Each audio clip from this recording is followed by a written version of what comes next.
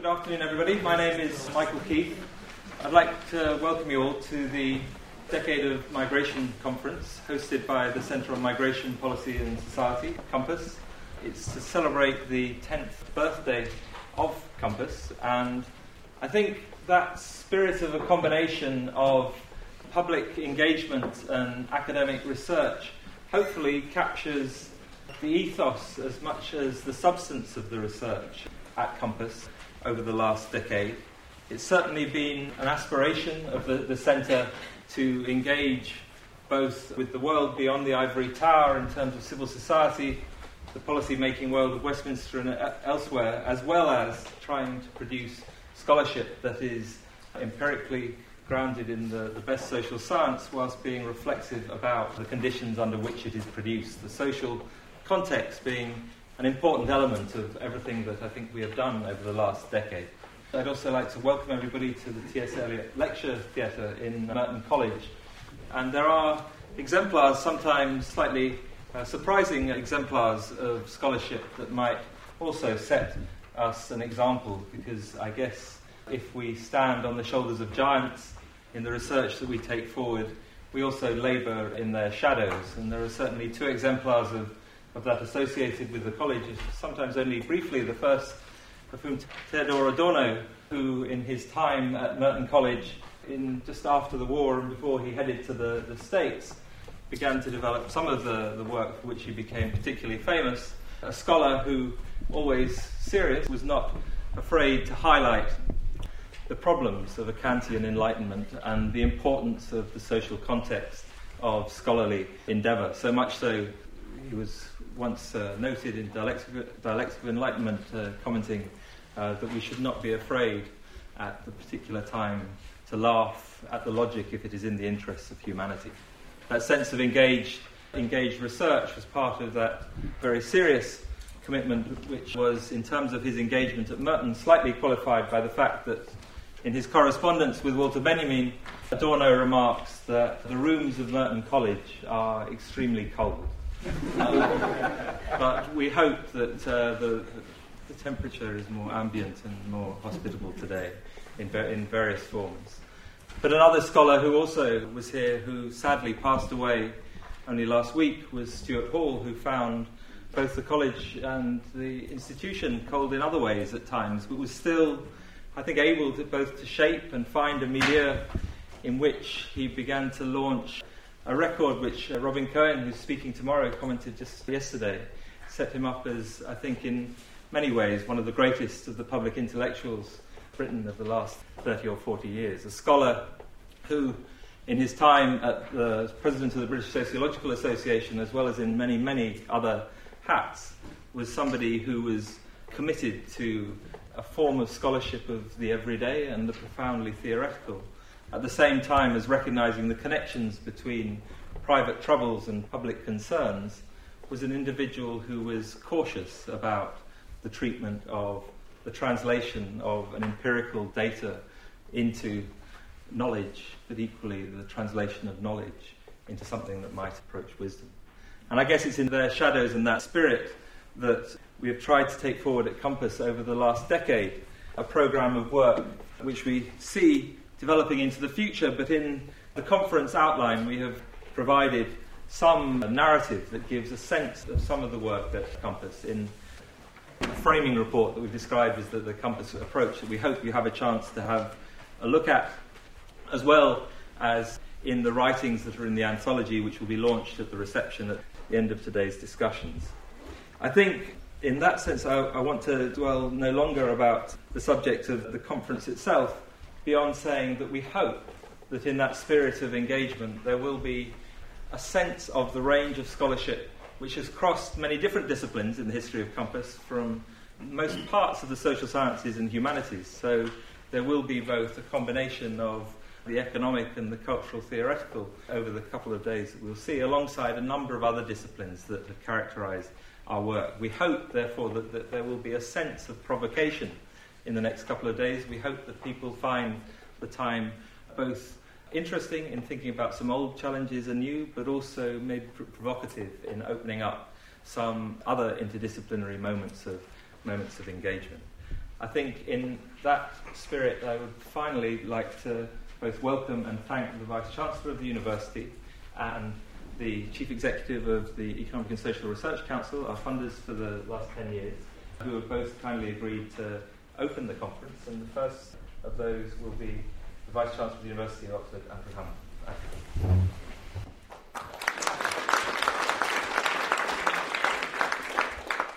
Michael, thank you. And ladies and gentlemen, it's an enormous pleasure for me to welcome all of you to this conference on a decade of migration here at Merton College.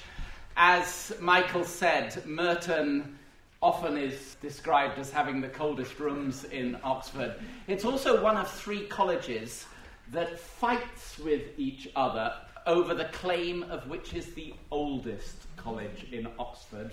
Balliol, University College and Merton are often in disagreement, but I noticed that Merton is celebrating its 750th anniversary in a few months' time, so that'll be one that they'll get in quickly. I can't say before the others, because Balliol has just celebrated theirs. They obviously were better organised than Merton.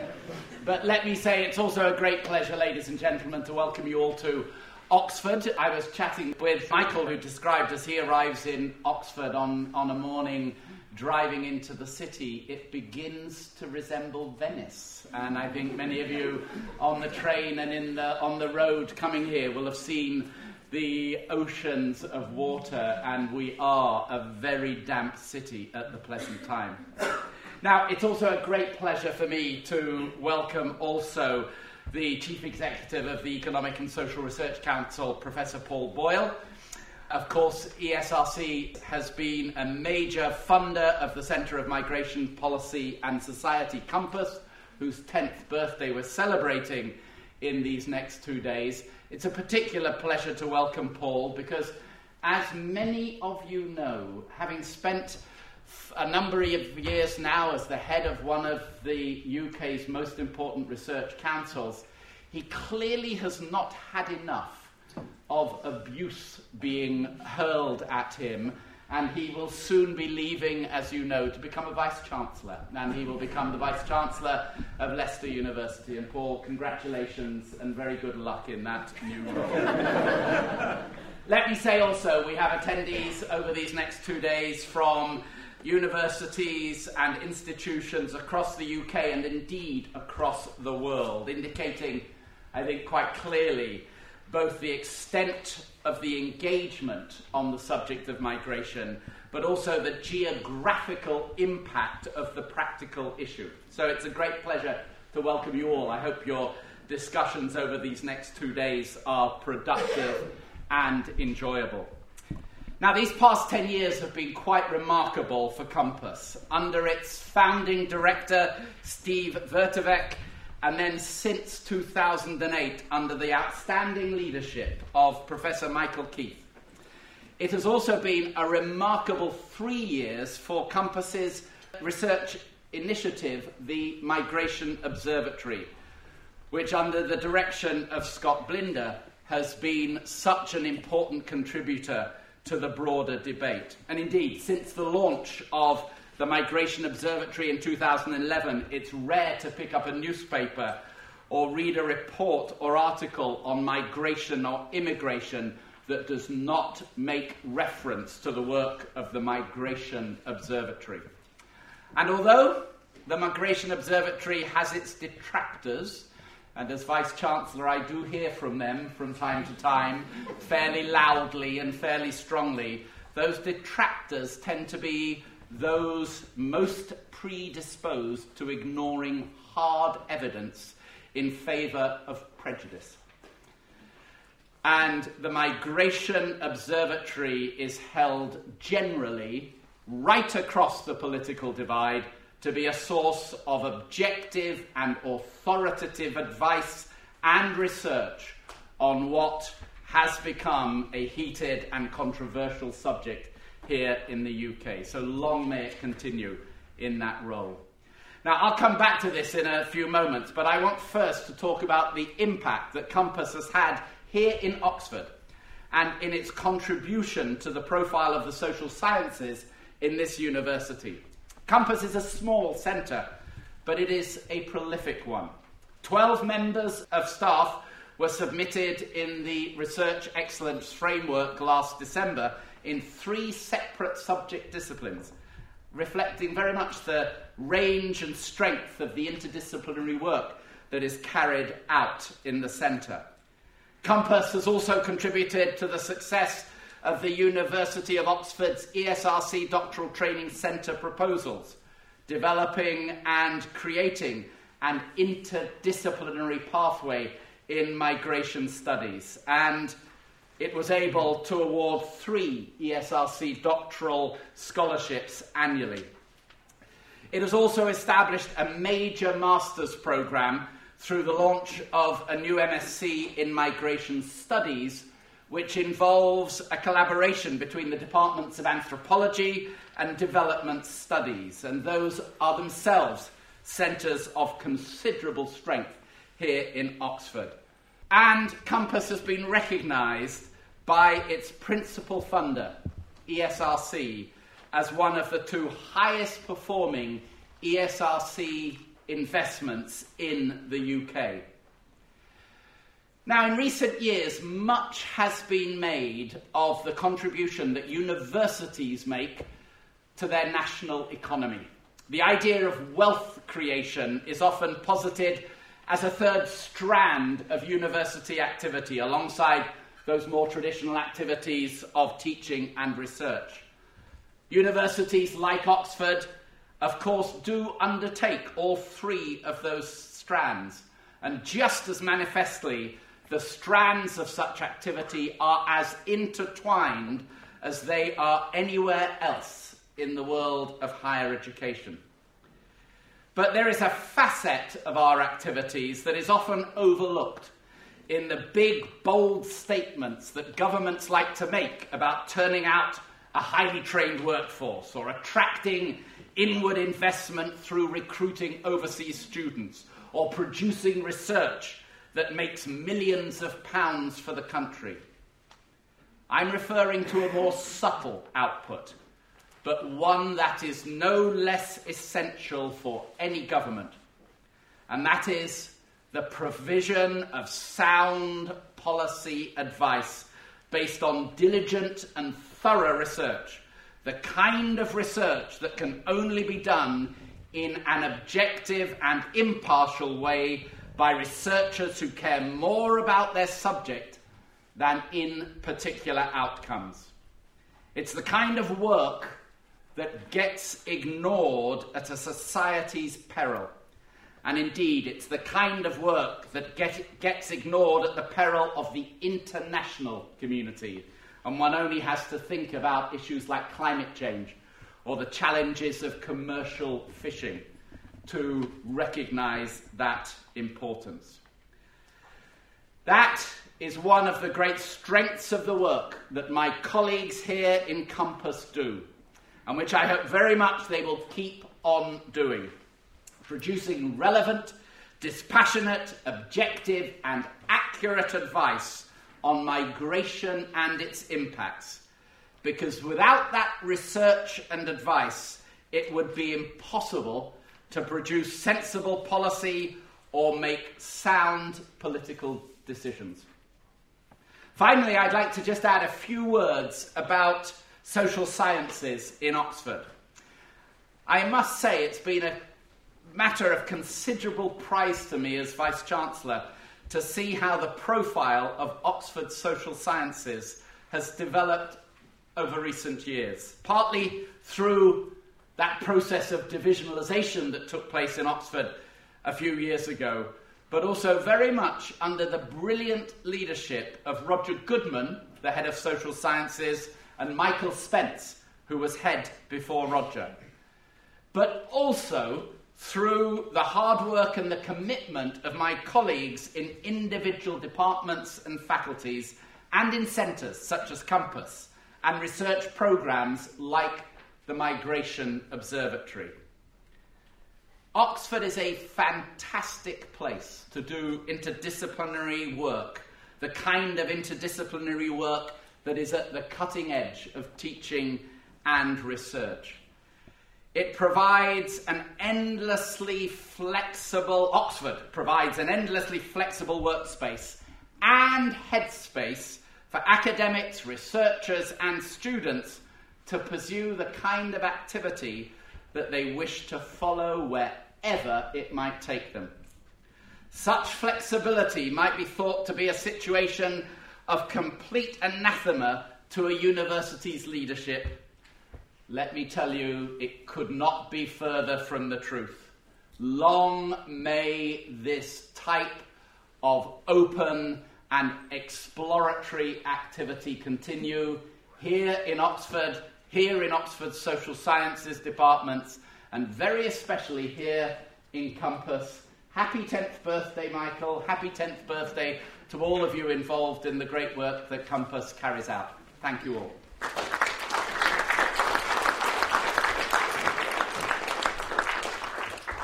Our next speaker is Paul Boyle, who, as we just heard, is currently Chief Executive of the ESRC and about to move somewhere else. Thank you very much indeed for inviting me along. You've already heard a lot about Compass, and you won't be surprised that at ESRC we're very, very proud of this investment. Actually, listening to Andrew, I'm starting to wonder whether I've made the right decision about moving on from ESRC. It's been a very enjoyable job, and part of the reason why it's such an enjoyable job is being able to contribute to some of the investments like Compass that we're able to support. If there are some key things that I suppose I'd want you to take away from the few words I'm going to say, I won't keep you for too long at the beginning here. There are a number of things that I think Compass has really achieved. One of them is it quite clearly has had a lot of impact. We, at the Research Council, spend a lot of our time talking about impact and how important we think it is that the centres and various other things that we fund must, of course, have academic impact. We take that for granted almost. But we hope, wherever possible, that those investments can go on to have more social and economic impact from the work that they do. And Compass is an absolutely fantastic example of that. The second thing I would really want to draw attention to, this may come up on one of the slides I suspect, is independence. We're determined at ESRC that once we get the funds from government, once we've agreed what our budget is, we are then independent of government and indeed any other organisation. We fund whatever we think the best science will be, the highest quality work, but we expect the work to be independent, and we've already heard that Compass has been doing a lot of work which will upset some and perhaps not upset others. We're very keen that the centres we fund are willing to get out there and make their point, and if on occasion that ruffles a few feathers, well, I'm not sure that's a bad thing at all. So we've been very impressed with the work that's been done here in a neutral but very scientific way, which has led to the sorts of impact that we've seen. And thirdly, leverage and legacy. One of the things that we're increasingly expecting of the investments at ESRC is if institutions are keen to host a major investment, and remember this was a major 10-year investment, from our point of view, we wouldn't expect when eventually that funding runs out from ESRC, which for most centres eventually it will, we would expect them to continue. And we've seen fantastic success at Compass in leveraging money from the University of Oxford, who've been very generous at supporting the centre, but also from other places as well, to show that the work that we've funded has persuaded others that this really is an investment to continue to support. So we've been extremely impressed, not only with the impact, not only with the independence, but also with the fact that this centre has clearly managed to persuade the university it's situated in, and indeed others, of the value of the work that they're doing. So let me rush through a few slides. First of all, just a sort of couple of standard slides. For anyone who doesn't know, I think you all do know what the ESRC is. We're a non-departmental public body established in 1965, so nothing like Merton, but we are looking forward to celebrating our 50th birthday next year. So sadly I'll have moved on by then. I've got a few more months to go, but I'll have moved on before then. We are the major public sector funder of social science research in the UK, and our budget means that it allows us to fund certain things which some of the other people who might be keen to fund social sciences are unable to do. So that includes some of the very major centre investments like Compass, but also, of course, some of our major longitudinal studies and other things. Our three key principles, which all, as I've already pointed out, relate strongly to Compass: quality, impact and independence. So we only fund what we think is the most excellent science that we can fund. We expect it to have impact above and beyond the academic impact where possible, and we expect it to undertake independent work on behalf of ESRC and others. This just gives you a quick indication of the budget of ESRC. So for 2013-14 we have a budget of around about 200 million. 181 of that comes directly from BIS, so that's from public money, and the rest is from co-produced initiatives where we bring in funding from other organisations, be it business, other government departments, the third sector, and so on. You'll know that in the spending review in 2010 through to 2014, we had a flat cash deal. That's effectively a 2%, or roughly speaking, a 2% cut, because flat cash doesn't take into account inflation. And you'll all have heard, of course, that we've recently just been told that for the next spending review period, of course a rather unusual spending review of 1 year, we've again been awarded a flat cash deal. So that's a fantastic outcome, I think, for science. But, of course, over the period of a number of years, that 2% decline each year does start to add up. And if you compare us to some of our competitor countries, Germany being one example, you can see that they've decided in times of austerity that actually investing more in science is a good way of helping to encourage economic recovery. So while it would be churlish of us to complain about a flat cash deal, if you look across the welfare sector and various other places, science has been supported by this government actually very strongly. I think we do still have to keep reminding people that if we carry on with a flat cash deal for too long, then it will, of course, have implications for the science that we can produce. And this, on the right-hand side, gives you a rough indication of what we spend this money on. So broadly speaking, a quarter on training and skills, a lot of that through PhD studentships. A quarter, we mustn't forget that a quarter of the funding that we give out is purely responsive. So that means academics applying with their own ideas, no thematic steers, just whatever ideas people have coming to us and applying for funding, and we will fund the most excellent of those ideas. We also have a round of just a bit less than, but nearly a quarter, for methods and infrastructure.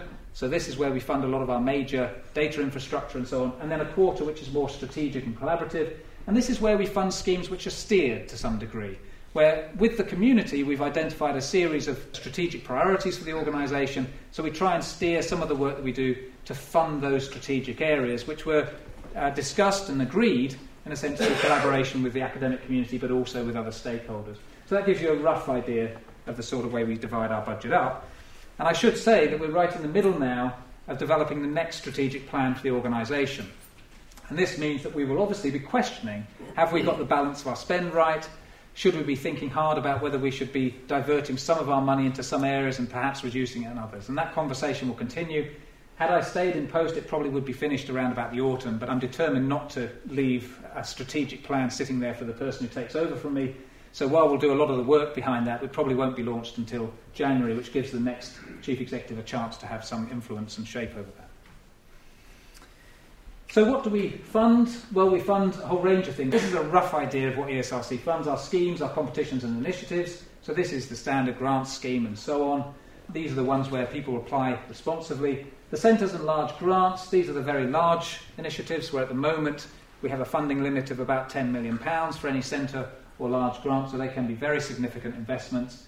You've already heard how well Compass has done, but we fund other investments like the Institute for Fiscal Studies. That's one of the long-term centres that we've contributed to over a long time. So there are many other very well-known centres across the country that we support.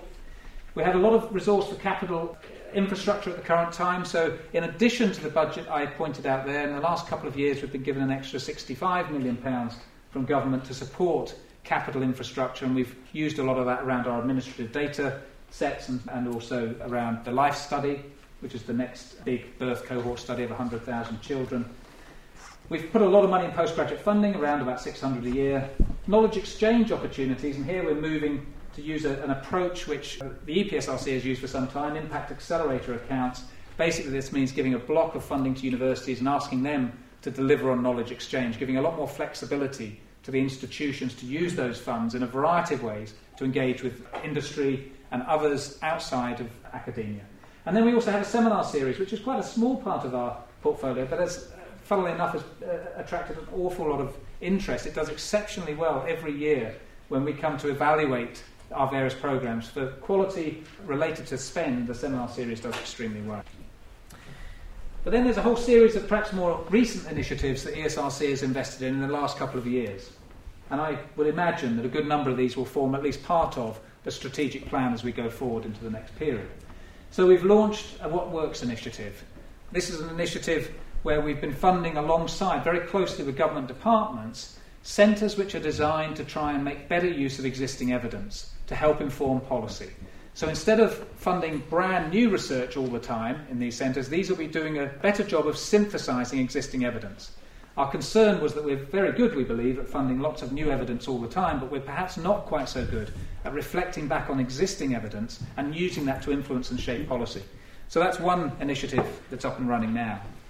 The future of the UK and Scotland. So this was an initiative where we decided there was such a huge social science issue that was going to have such a big impact on the whole of the UK that we couldn't ignore it, and we put in place probably the fastest thing we've ever funded, actually, the quickest delivery of any new programme, so that we could make sure there was a whole series of research funding that would influence and help shape the referendum. So people could get neutral, independent observations about what the implications of a vote yes or no might be in 2014. QSTEP, the first time that ESRC has invested in undergraduate training.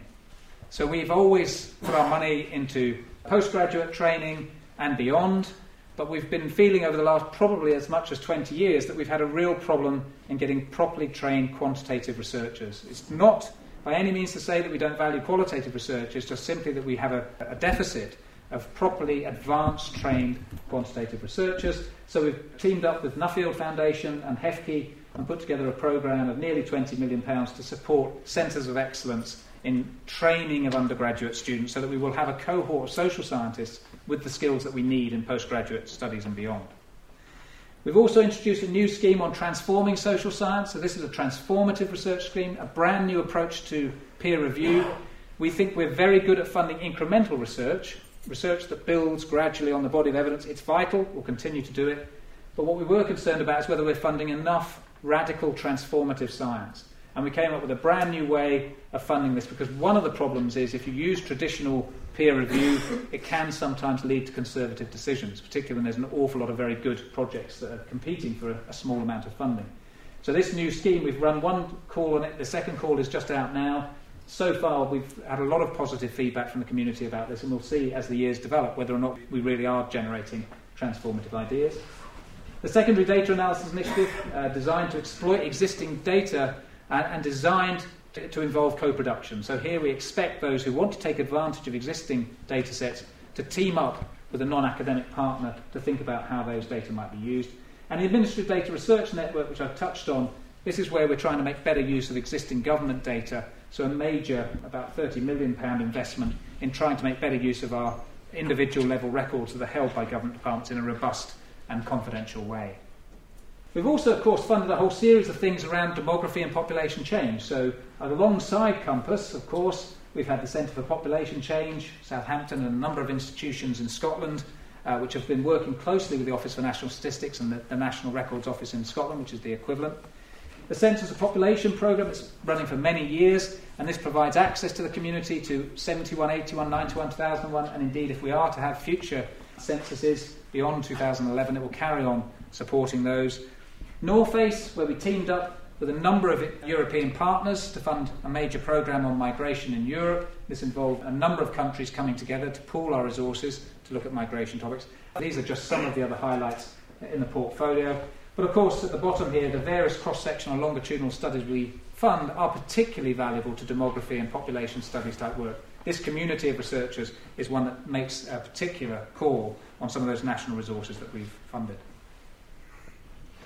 So what about Compass? Well, I'm not going to dwell on this because you'll hear a lot more about this from people who know more than I do about the wonderful achievements of this, but I've got a few slides that talk about these, some of the things that come to the office that we're particularly proud about. So there's no question that Compass has now generated a very international reputation. In fact, the audience and indeed the speakers that we have at this meeting is just an example of that. It's been quite unique in trying to undertake research that spans a whole range of scales. So we can point to quite a lot of impact on UK focus work, but also global migration work. And that's been interesting to see how diverse the portfolio has been. It's looked both at documented and undocumented migrants. It's looked at some of the sort of traditional areas around gender and so on, but it's also introduced interesting new approaches to migration. Some of the work around how technology influences and shapes migration, I think, has been very interesting. Just a couple of quick examples, and again, you'll hear about these, I'm sure, but we've been very impressed with the work that came out of the Migration Observatory on Britain's 70 million debate, informing Parliament, politicians and others about a debate around how are we going to curb, or should we indeed curb, the population to some sort of magical number. Societies get very fixated on round numbers. Why 70 million matters particularly is an important issue, and indeed that report that came out drew strong attention to this. It shouldn't just be that we focus on a single number. We ought to think about the why and how that's an important number, and how we might then go on to reduce migration if that's a sensible thing to do. And of course the report showed very strongly that one of the elements that you might not want to reduce is student mobility. Of the net migration that we receive, a good chunk of that is students, and in fact if you ask the public aren't particularly concerned about the country attracting a good number of students, nor are the vice-chancellors and others, who are very keen to see students come to this country. But of course at the moment, the impression in China and India particularly is not a very good one. Many other countries are benefiting from the fact that the UK is seen as a place which is not as welcoming as it has been in the past. And I think it was an excellent report which drew strong attention to that, and I think helped shape some debate in Parliament. We just hope that these issues continue to be debated properly, that everyone recognises probably one of the strongest areas of import for us in terms of financial import comes from our student population. There's also been lots of obviously really important intellectual work. Ian Walker's work is work that's been talked about quite a lot in the office. He's been doing work on diaspora, and again a whole range of examples of how that work has had influence not just on government thinking, which it has, and governments abroad, of course, in many cases, but even on business and other stakeholders who are investing in countries abroad and want to learn more about how they can understand how to build up relationships and so on. So Ian Walker's work is a great example of some of the things that we've picked up in the office as having real impact. So as we look to the future, as far as I understand it, Compass is focusing in on about 5 broad topic areas: this global migration flows, the socioeconomics of labour migration, the relationships between mobility, citizenship and the sense of belonging, challenging assumptions around urban change, and also the relationship between migration and welfare. But also we've got to embed that, of course, as Compass has been doing, in the public and scholarly debate of the time. And there's no question at all that this is, and I'm sure will continue to be, the age of migration. You could just think about the whole variety of ways in which migration of different types is shaping public discourse, public debate, and I think Compass and indeed some of the other investments interested in migration issues are likely to go from strength to strength. So we have to think about the role of migration in local economies as well as national. We have to think about it in its political agenda. We have to think about the individuals that are involved, of course, and a lot of the work is focused on that. And we have to remember that there are something like 230 million international migrants at the current time, half of whom, of course, are women, but an increasing number of children involved in that and the implications for them. And so key issues to think about as we go further into the future. Of course, the drivers to migration are numerous and complex. You'll all be talking in much more detail and much more intelligently about this than I will today. But we've got to think about those different types of migration, the family reunification migration, the refugee migration, where, of course, they're not moving of their own choice, and the effects that these are likely to have on different families from the national to the international. If we just pick up the newspapers, which I did in fact came back from China yesterday and flew in last night, so I was flicking through the newspaper on the plane, and of course immediately in any newspaper, almost any newspaper you pick up on a daily basis, there will be topics on migration. So here are 3 or 4 that came up in just the last few days. Migrant workers face new curbs. So the whole issue of whether or not European workers who fail to hold down a £150 a week job for 3 months should be barred from receiving benefits. And of course we could think about extremes of whether or not we support or don't support that. Perhaps a reasonable control on benefit tourism, as some might argue. On the other hand, perhaps pandering to right-wing concerns based on a lack of evidence, because in fact most of the evidence shows that migrants who come into this country are financially of a benefit to the UK rather than taking money away from us. UK borders must be controlled, and of course the headline there is the fear that lax border controls are going to allow extremism to flourish. Well, reasonable fears of extreme groups there. Of course, we've got to think carefully about the development of those, or exaggerated concerns. When we think hard about where extremism is developing, we know that a lot of the extreme views may come from British-born individuals. It's not all necessarily to do with immigrants and so on. What about the Swiss, who are now mulling over the implications of a vote to curb immigration, which of course has huge impacts for them, at least now to do with European funding and so on? A reasonable response to large influxes? Or again, is this the right-wing political agenda which is influencing this and ignoring the value that Switzerland has had from immigrants who come in. And William Hague, of course, confirming UK plans to accept vulnerable Syrian refugees at last, resisting any refugees coming to the UK for a long time, and now willing to consider small numbers of refugees perhaps coming. Possibly a nuanced response which built on evidence that refugees actually may well do better if they're resettled close to home in societies that are more familiar. There's obviously academic evidence around that. Or perhaps a failure to acknowledge the plight of refugees in a dire situation, perhaps followed by a decision that's too little too late. All of these examples I put up perhaps exaggerated extreme views, but the point being that there will be extreme differences of opinion around these issues. And that's the sort of job that I think Compass has been doing, to try and step back and give what is an independent, nuanced view based on the evidence, which is not what's always used in the past. So in conclusion, final slide, it seems to me that the costs and benefits of migration do demand careful scrutiny and theorisation. It's not all about, of course, just talking to policymakers and trying to influence them. It is about coming up with brand new ways of thinking about migration scholarship. But in the end, if that can then feed through to influencing policymakers, particularly in areas like migration, which is so important and which I'm afraid so often we don't use evidence to inform ourselves, then I think that this is a fantastic opportunity for the Centre. And, in our view, Compass and the Migration Observatory must, of course, continue to be at the heart of the debate.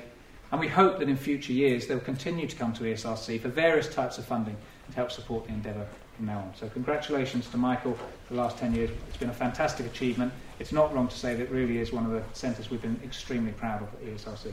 Thank you.